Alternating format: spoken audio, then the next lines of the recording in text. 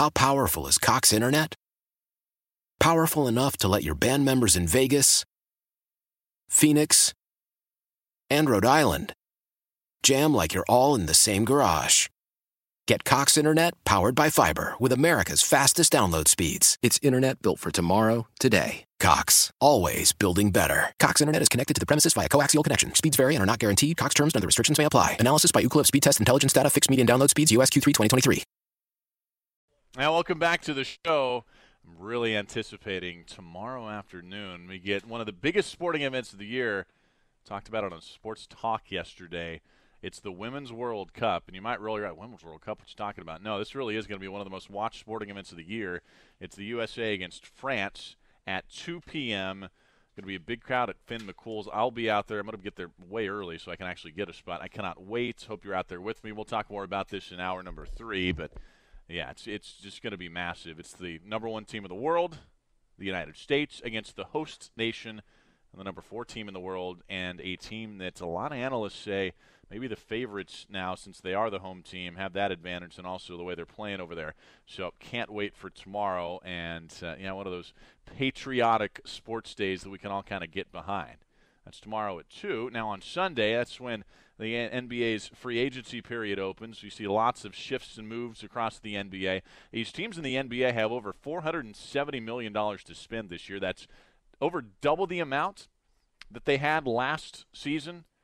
Combined to spend, the salary cap went up from 101 to 109, so that helped a little bit. But, yeah, just a slew of teams opening up big-time space and max contract levels, including the Pelicans who have one, and now the Los Angeles Lakers after trading away those 3 players to the Washington Wizards earlier today. We'll bring on in Jake Madison, friend of the program, to talk about it. Jake's host of the Locked On Pelicans podcast that you can find on your favorite podcasting app and also lockedonpelicans.com. That's every day. It's really must-listen stuff for any Pelicans fans. And you want to also follow Jake on Twitter, @NolaJake. Jake, what's going on, buddy? I understand that you're out of town, too. Everybody's out of town right now. I was traveling for work, still doing podcasts out of my hotel room, keeping up with everything, because it is just nonstop news these days leading up to free agency. Yeah, it really is. What do you make of what happened today? I've seen some fans complain, why would you help out the Los Angeles Lakers with this? But it was something, Jake. The Lakers were going to do this regardless with somebody, right? So I guess the Pelicans got a little benefit out of it. Yeah, there were multiple ways they could go about to free up the $32 million in cap space that they now have. And if you're the Pelicans, you may as well get involved and get something back in return. And they're getting $1.1 million in return, which is nothing to sniff at, along with AD waiving his trade kicker, which saves him another $4 million. So it's a net gain almost of 5.1. And if you're New Orleans, that's great. That pays for your practice facility renovations that are going on right now. So overall, if they were going to be able to do this, like you said, you may as well get something back for it. And when you look at the picks that the Pelicans are getting back from the Los Angeles Lakers, they're so far out that one season of them having some more cap space isn't necessarily going to impact anything. And there's arguments to be said that the Lakers should try and round their roster out with more depth rather than chasing another star. So maybe in some weird way, this could end up hurting Los Angeles more so than helping them. Yeah, we won't talk a lot of Lakers here, Jake, but I am curious. Do you actually think they can put a deep enough, competent enough group around AD, Kuzma, and LeBron James with those $32 million and nobody else on the roster right now? So you're saying if they say, sign another max guy, I guess – right, regardless of how they do it, I guess, Jake. I don't know if that's multiple players, if that's one guy and a bunch of minimum guys. I don't know. But regardless of how they do it, you think it's possible? Yeah, I think so. Say they even sign a guy for $32 million right now. You've got that max guy, let's say Kemba Walker, just to make it a hypothetical, along with AD, LeBron, and Kyle Kuzma.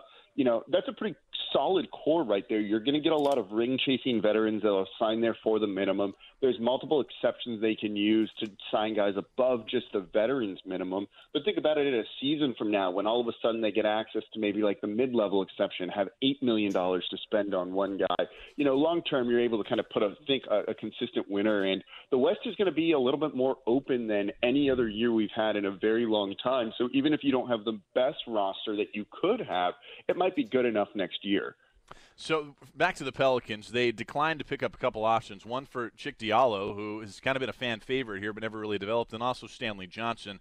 They declined to pick up his option yesterday, Jake. Any surprises with those? You think there's any chance that those guys will be back for less money than what those options would have been? Yeah, no big surprises. I definitely think Stanley Johnson's going to be gone. He just doesn't have enough of an offensive game. I wonder if he'll be in the NBA next year even. Though he is a tenacious defender, tries really hard, is very fun to talk to. Cheikh Diallo is maybe a minor surprise, but not really. This is a guy that's had now for a number of years who just hasn't developed into being that consistent backup big that you would like. He is the fan favorite. He's fun to watch. He does the Wakanda Forever out there. He's very jumpy, springy, athletic, but can't be, a well-rounded NBA player just yet in his career. His per 36-minute numbers look really good.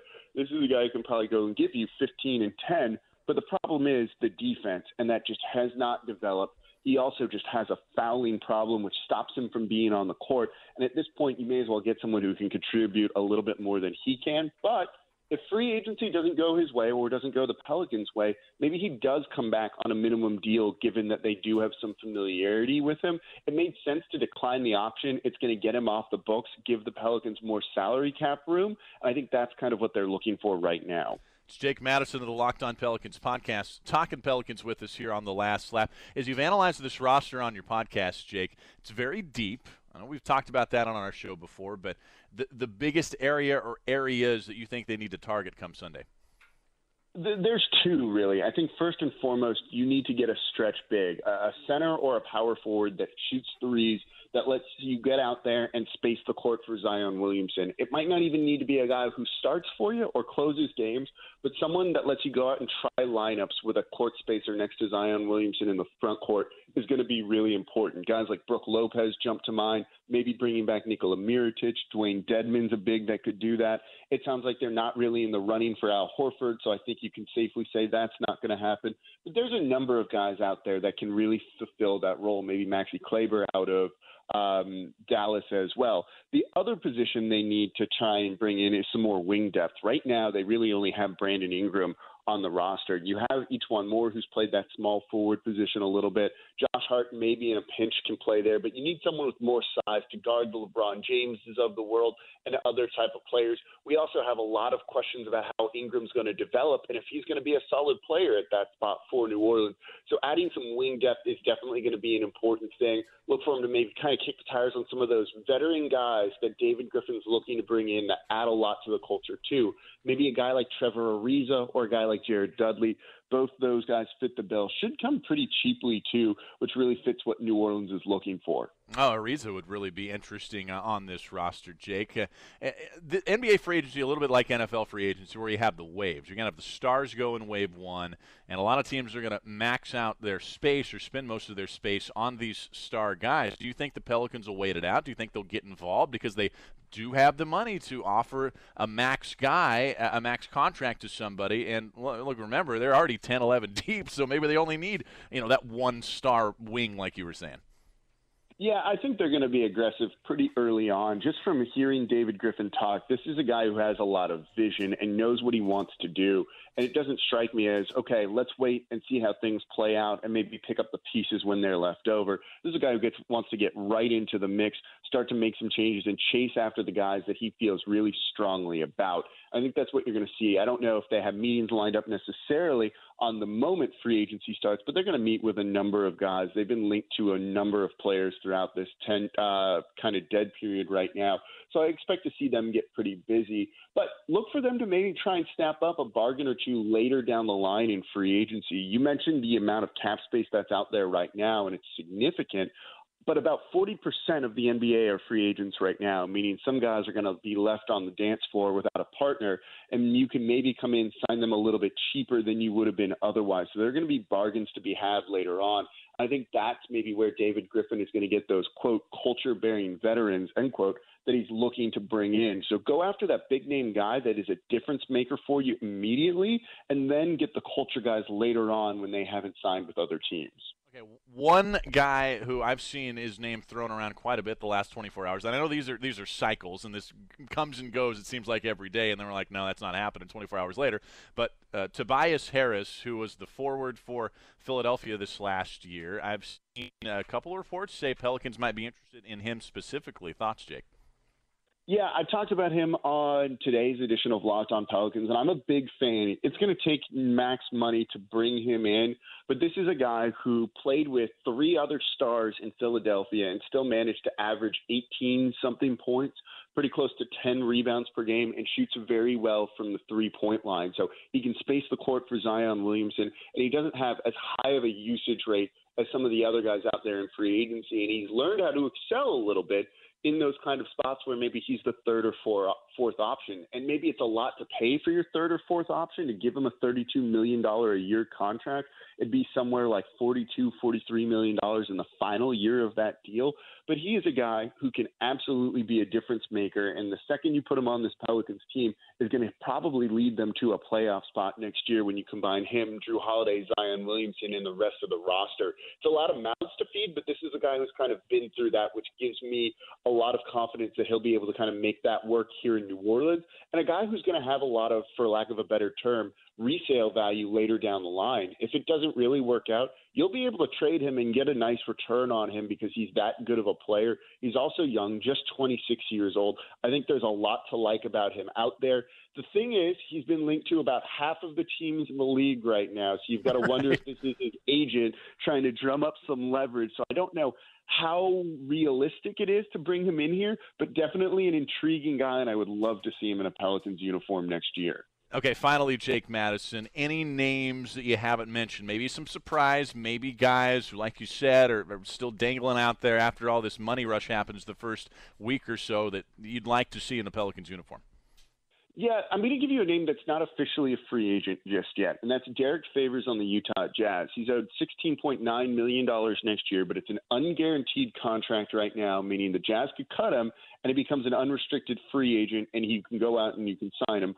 Or maybe Utah looks to trade him knowing they can get some return on him versus just cutting him outright, maybe a second-round pick or two. It wouldn't take a whole lot. And I think that's a guy that doesn't space the court. He's, a power forward center that gives you a lot of defense, tenacious rebounder, and just would add an absolute ton to the locker room, teaching some of the young guys on this roster. I think he'd be a good fit from that perspective. Does not space the court, but it would be a one-year deal you're looking at, meaning he could just expire and you've traded a second-round pick or two for him. No big deal. I think that's a move that makes a lot of sense for the Pelicans, but it hinges on the Utah Jazz deciding they want to part ways with him, something they're thinking about but not certain about just yet. Well, we're just a couple of days away from actually seeing what happens. Jake Madison, host of the Locked on Pelicans podcast. So you can find that, again, every single day, your favorite podcasting app, and LockedOnPelicans.com. Give Jake a follow on Twitter, @NolaJake. Jake, always appreciate it, bud. Of course. Thanks for having me on, Seth. All right, we're going to take your calls coming back next. You, the audience, get on the horn, 504-260-1870. That's area code 504-260-1870. Who do you want to see in a Pelicans uniform? Who should they go after? Big name, maybe secondary name, guy who's off the radar. You can also text us at 870-870. I'm Seth Dunlap in the last lap, just about halfway through here on WWL. Talking Pelicans free agency, here's a text from the 985. Can you break down what all the Pelicans did in the draft? Quickly, LOL. Okay, Zion first pick, Jackson Hayes 8th pick. He's a center. They got Nickeil Alexander-Walker 17th pick from Virginia Tech. In the second round, they got the shooter from Brazil. His name's Didi Louzada Silva, but Didi's not his real first name. It's Marcos. Was that quickly enough? I don't know. They got 4 players. Zion Williamson, Jackson Hayes, Nickeil Alexander-Walker, and Didi Louzada Silva from Brazil. Those were the 4 players that they had. They had a 5th pick in the second round, but they traded that to the Golden State Warriors. Here's a text from the 504. Willie Cauley-Stein, 7 foot 25 years old, would be a perfect fit. I wouldn't mind, like I said yesterday, and I also wrote about this yesterday, would not mind at all seeing them bring in a big man, whether that's a stretch big or whether that's just your traditional rebound defensive guy on the interior. But I do think that's one of the holes on this team. There are 3 holes in my mind that they could plug or use some depth with. The number one thing, and I agree with Jake, is wing depth. That's somebody who can play the 3 and 4, kind of swing back between the 3 and the 4. Maybe if you go real small ball, even rotate all the way down to the 5. A guy like Tobias Harris would fit that. Maybe even a guy like Niko Mirotic, if you think he can play at the 3, although that's not his natural position. That's number 1. Number 2, and by the way, I do like Brandon Ingram, but until we actually see Brandon Ingram out there for an entire season and see his production level and see what he's shooting from 3, because that 3-point percentage dropped quite significantly last year from 38% all the way down to 33%. I don't know if you can completely count on him. Second, point guard depth. Yes, they have both Lonzo Ball and Frank Jackson, but they could use a third guy, and really the guy to be the backup to Lonzo Ball, because I don't think Frank Jackson is ready for that. I think Elfrid Payton would be perfect. If you can get Elfrid Payton back on any kind of team-friendly deal, and I don't think the market's going to be real huge for him. I'm talking like a $3 million deal, something around that. I think it was only, 1.6 last year? I think he would make perfect sense. He's also from New Orleans, so he might want to stay. If he gets an opportunity here, might take a slightly less lucrative deal. I don't think he'll take a massively less lucrative deal. And third is a big guy, a guy who can play the 5 or maybe the 4, rotate between those two, whether that's a stretch big or whether that's your defensive big. Those are the 3 spots that I think they need to address. If they can do that, I think it would be a pretty darn good free agency period for him. Text from the 504, can you ask Jake if Patrick Beverley would be fit and possible to sign? I like his D, and he can hit the 3. I have not seen Patrick Beverley linked here. Here's a text from the 504. I'm reading that the Pelicans have like $30 million in cap space. What type of players can we get for money like that? Oh, I just told you. So there you go. Hopefully I answered that question, 504. Another text from the 504. Seth, my realistic wish list is Terry Rozier once he's released. Frank Kaminsky and Tobias Harris. Well, all 3 of those guys would actually wouldn't. That's interesting. That text right there. Wouldn't those 3 guys kind of check the boxes of what I just said? That's that's a good text. It's a good text. I don't know if they can actually make that happen. I'm not sure if they can get any one of those guys. It seems like those guys would want to go play for a championship-type contender, especially a guy like Terry Rozier. But never say never, especially in a market that is this robust right now. Here's one from the 225. Jimmy Butler, a good fit or three-point shooter? Jimmy Butler's either going to be with Philadelphia or with Los Angeles, I would highly assume. Not here in New Orleans.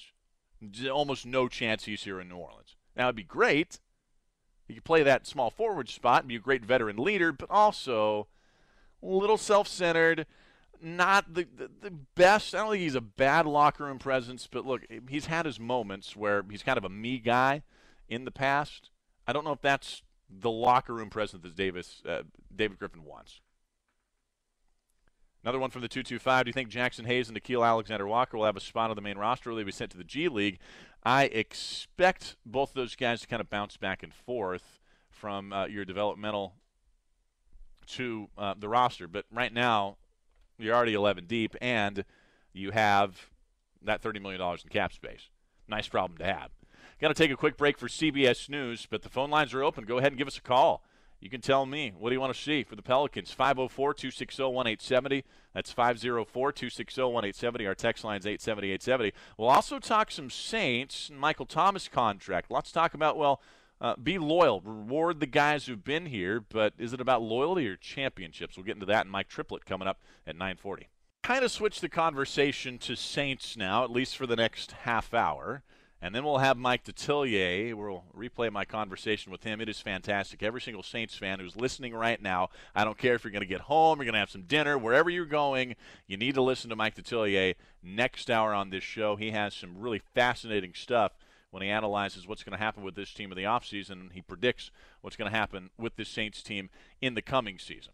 So we have a situation here with the Saints, and we went over this yesterday. I don't want to rehash the Michael Thomas conversation I had on Sports Talk completely, but they're getting ready to renew and extend Michael Thomas. Not renew, but extend Michael Thomas. And all indications are, both straight from the horses' mouths, Sean Payton and Mickey Loomis. Sean Payton in a press conference and Mickey Loomis on Sirius XM. Certainly seems like they're going to make and willing to make Michael Thomas the highest paid receiver in the National Football League. which would be over $18.5 million. Now, Michael Thomas has said he wants $22 million. That is traditional posturing in contract negotiations, where you're going to go a little higher than the number that you eventually expect to get. I would expect this number settles right around $20 million a year. I guess it does depend on how much guaranteed money they're willing to throw at Michael Thomas. Maybe they just do a fully guaranteed contract with Thomas, and that would lower the overall value quite a bit.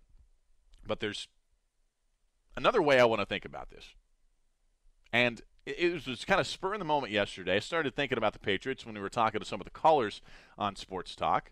And the Patriots, the model franchise in the NFL, we know that. Sometimes it's a little boorish to talk about the Patriot way. It gets cliche because, well, not every team's going to have the best coach of all time and the greatest quarterback of all time on their roster, and you're able to, mask a lot of deficiencies with those two things.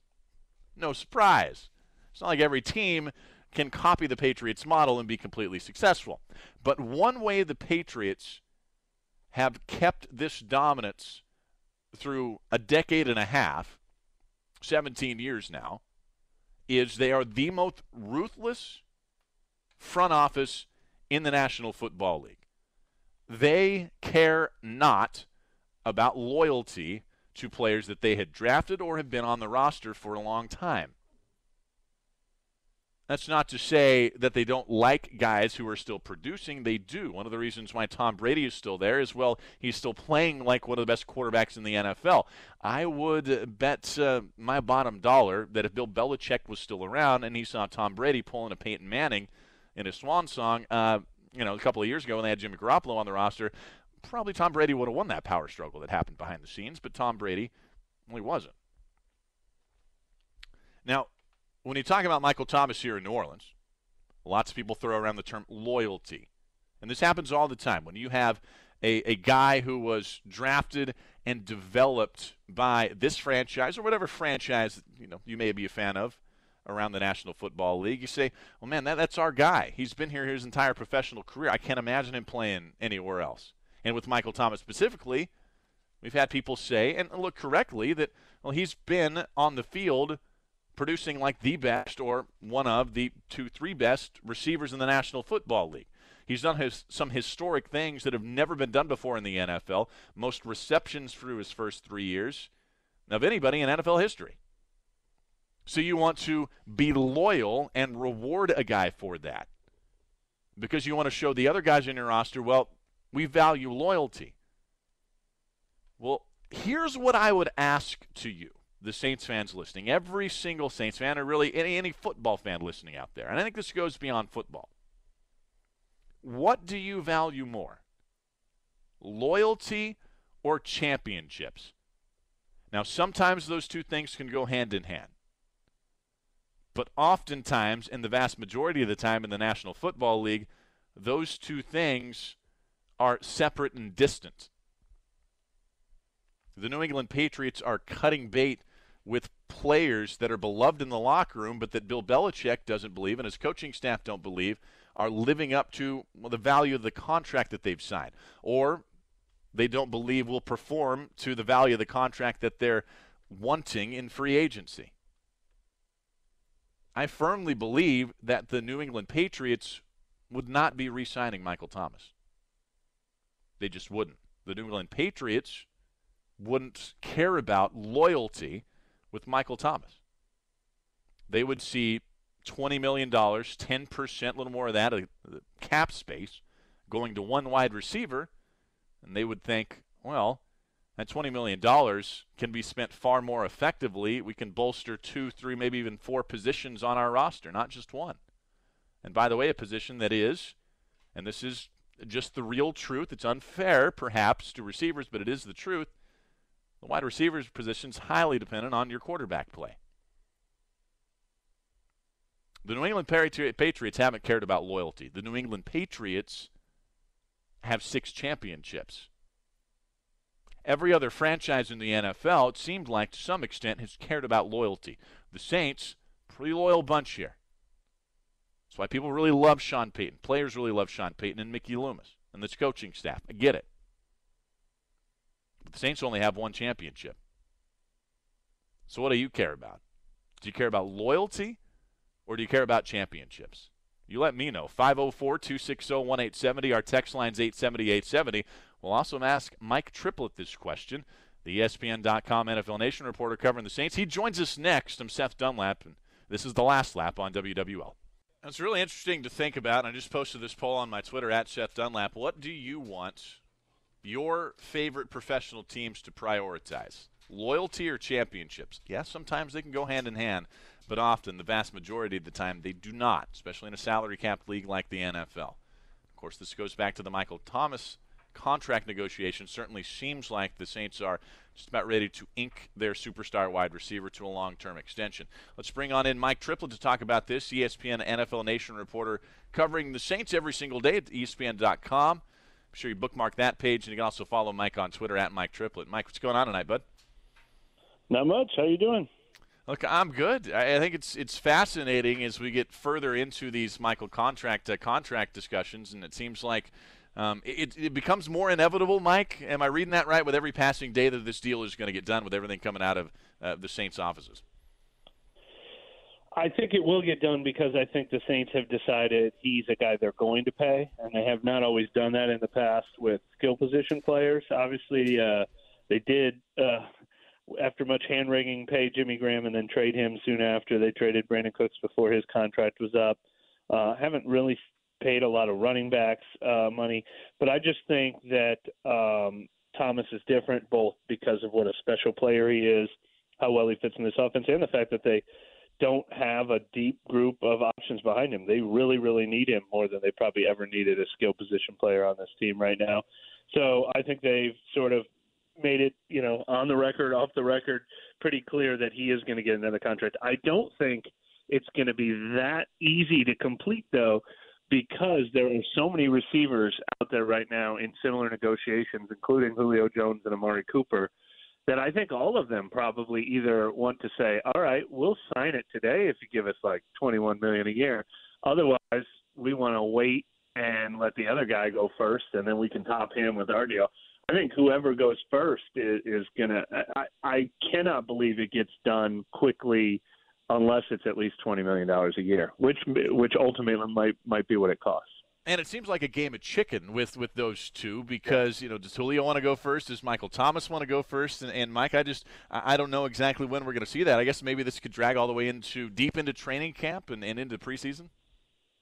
In theory, Michael Thomas is the guy who really has to sign it because Julio is making like $17 million or whatever he's making this year. Michael Thomas is making like $1.1 million this year. Right. Yeah. He doesn't want to play without that new deal. Because Thomas is already, like, Jones is going for his third contract, and Thomas is still on his rookie deal. But knowing how much is out there for him, he's not going to rush into this. He's not going to give a hometown discount. They're going to pay him what's fair. I've said this. I made this comment. It's unbelievable that the numbers happen to be exactly what they were with Breeze's deal in 2012. At that time, Tom Brady and Peyton Manning were the highest paid quarterbacks in the league at $18 million. And right now, Odell Beckham is the highest paid receiver in the league at $18 million. And Breeze's agent was, asking for like 23 to start with. The Saints were trying to keep it at like 18.5, then 19, then 19.2. And we were all just like, why are they doing this? Why don't they just say 20? That's where they're obviously going to end up. Why don't they just do this tomorrow? I feel it's pretty similar with the Thomas deal. Yeah, it seems like they're going to settle on 20. That's kind of what we predicted for quite a while here. We're talking to Mike Triplett, ESPN NFL Nation reporter who covers the Saints here on the last lap.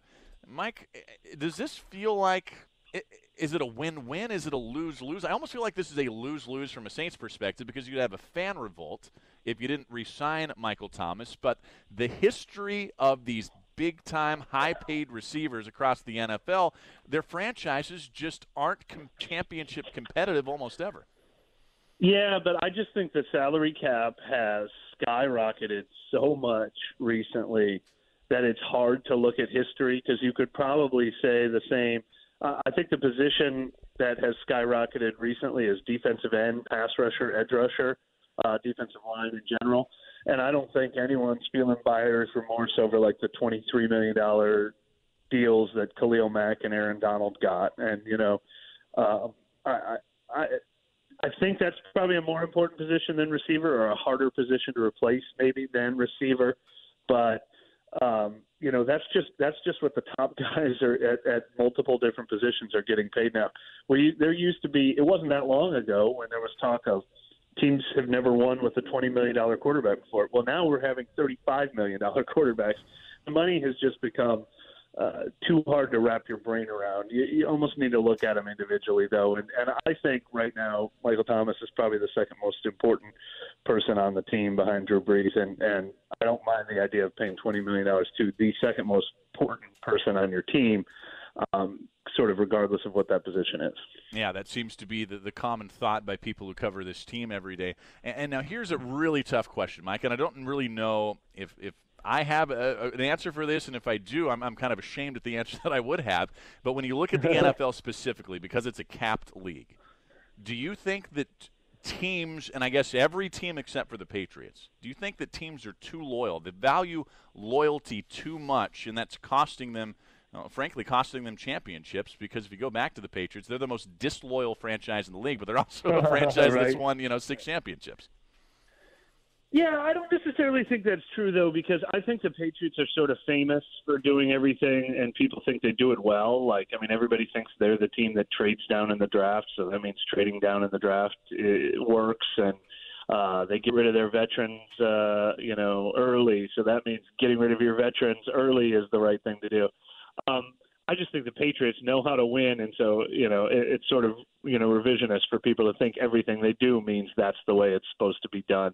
I think there's a lot of teams that cut their players early or demand that they take pay cuts. The Saints have been pretty savage. I don't remember a lot of contracts that I'd say the Saints have signed with guys, their second or third deals, where they paid them for too long and they were too loyal. I'm just thinking back now to letting Carl Nicks go. Actually, it hurt them the year that they let Vilma and Will Smith and Jabari Greer and Roman Harper and Malcolm Jenkins all go in the same year.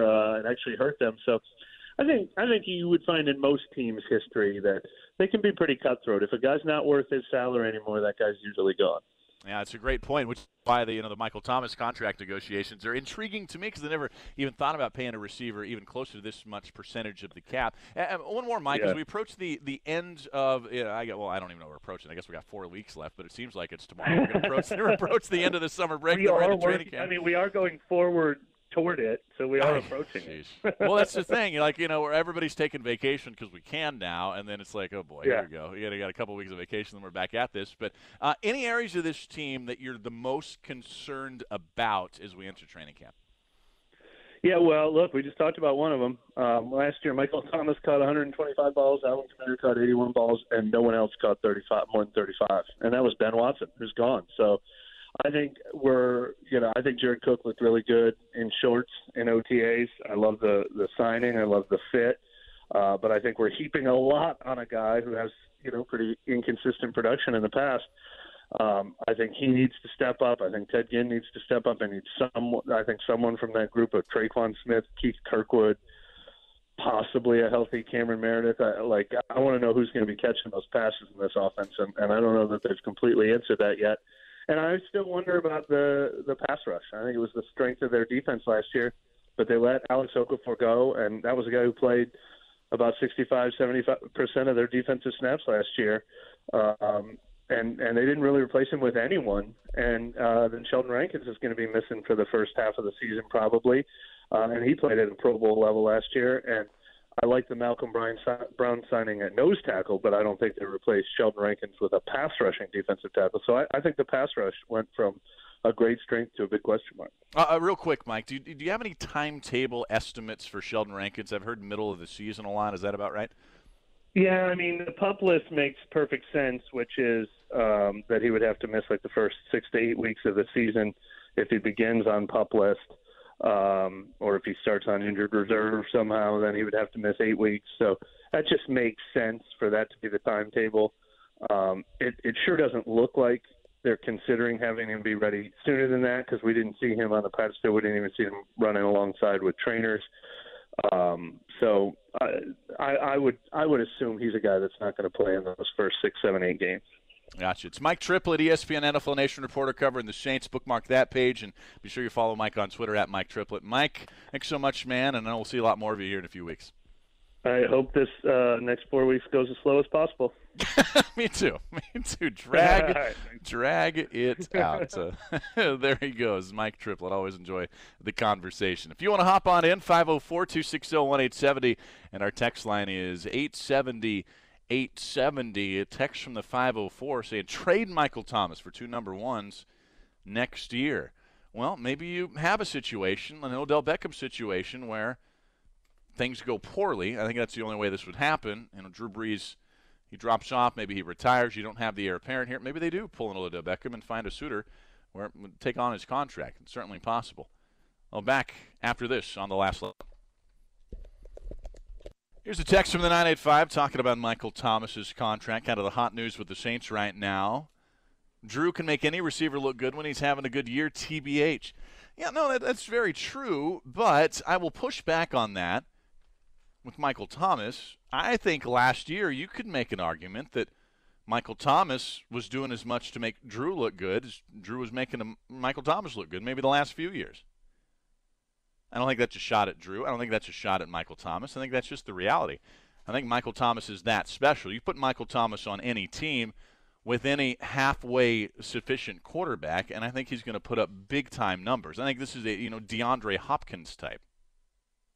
DeAndre Hopkins hasn't had superstar quarterbacks around him his entire career, but he's still putting up massive numbers, and people still believe that, and most people believe, he's the best receiver in the league, or right there with Julio Jones is the best receiver in the league.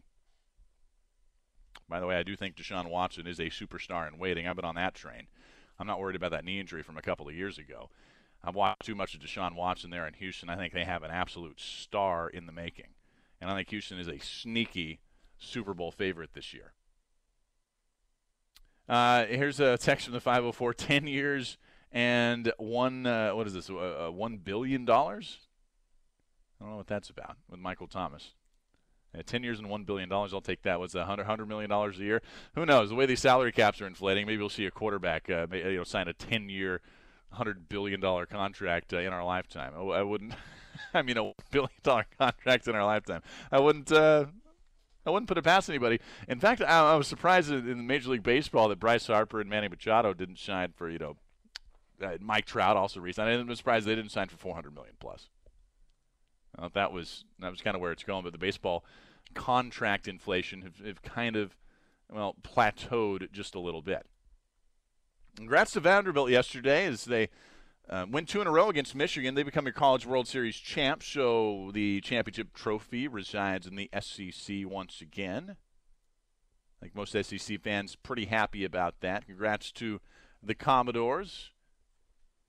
Michigan just a little too injured. Lost a player in Game 2, and just not enough talent, and they just had all sorts of problems hitting that staff over the last couple of days. If you missed it, just a couple of Pelicans news and notes here. Cheick Diallo and Stanley Johnson, they had their rights renounced to RFA, so those guys will be unrestricted free agents. Stanley Johnson almost certainly will not be back. Cheick Diallo probably not back with the depth they have, but perhaps on something like a minimum contract. Also, they were involved in a 3-way trade with the Los Angeles Lakers and the Washington Wizards to help Los Angeles free up that cap space. Now, New Orleans gets $1+ million back in cash from Washington. And also Anthony Davis, he renounces that trade kicker for $4 million. So that gives the Pelicans a little more money there. It also helps out the Los Angeles Lakers because it'll be $4 million less that they'll have to pay. So they free up a max slot. I am curious to watch this play out in Los Angeles. Look, this is a superstar-driven league, but also I don't think you can win this thing with 3 superstars, Kyle Kuzma, and then a bunch of minimum contract dudes. Call me crazy, but I just don't think that can happen. And especially when we consider Anthony Davis's injury history. LeBron James has been injured last year. I don't know. I am very intrigued to watch this play out in Los Angeles. Next hour, Mike Detillier most of the hour as we talk, and we'll talk a lot of Saints And he's also down at the Manning Passing Academy today. So Saints fans, NFL fans, Mike D, full hour with him coming up next. How powerful is Cox Internet? Powerful enough to let your band members in Vegas, Phoenix, and Rhode Island jam like you're all in the same garage. Get Cox Internet powered by fiber with America's fastest download speeds. It's internet built for tomorrow, today. Cox, always building better. Cox Internet is connected to the premises via coaxial connection. Speeds vary and are not guaranteed. Cox terms and other restrictions may apply. Analysis by Ookla of Speed Test Intelligence data. Fixed median download speeds. US Q3 2023.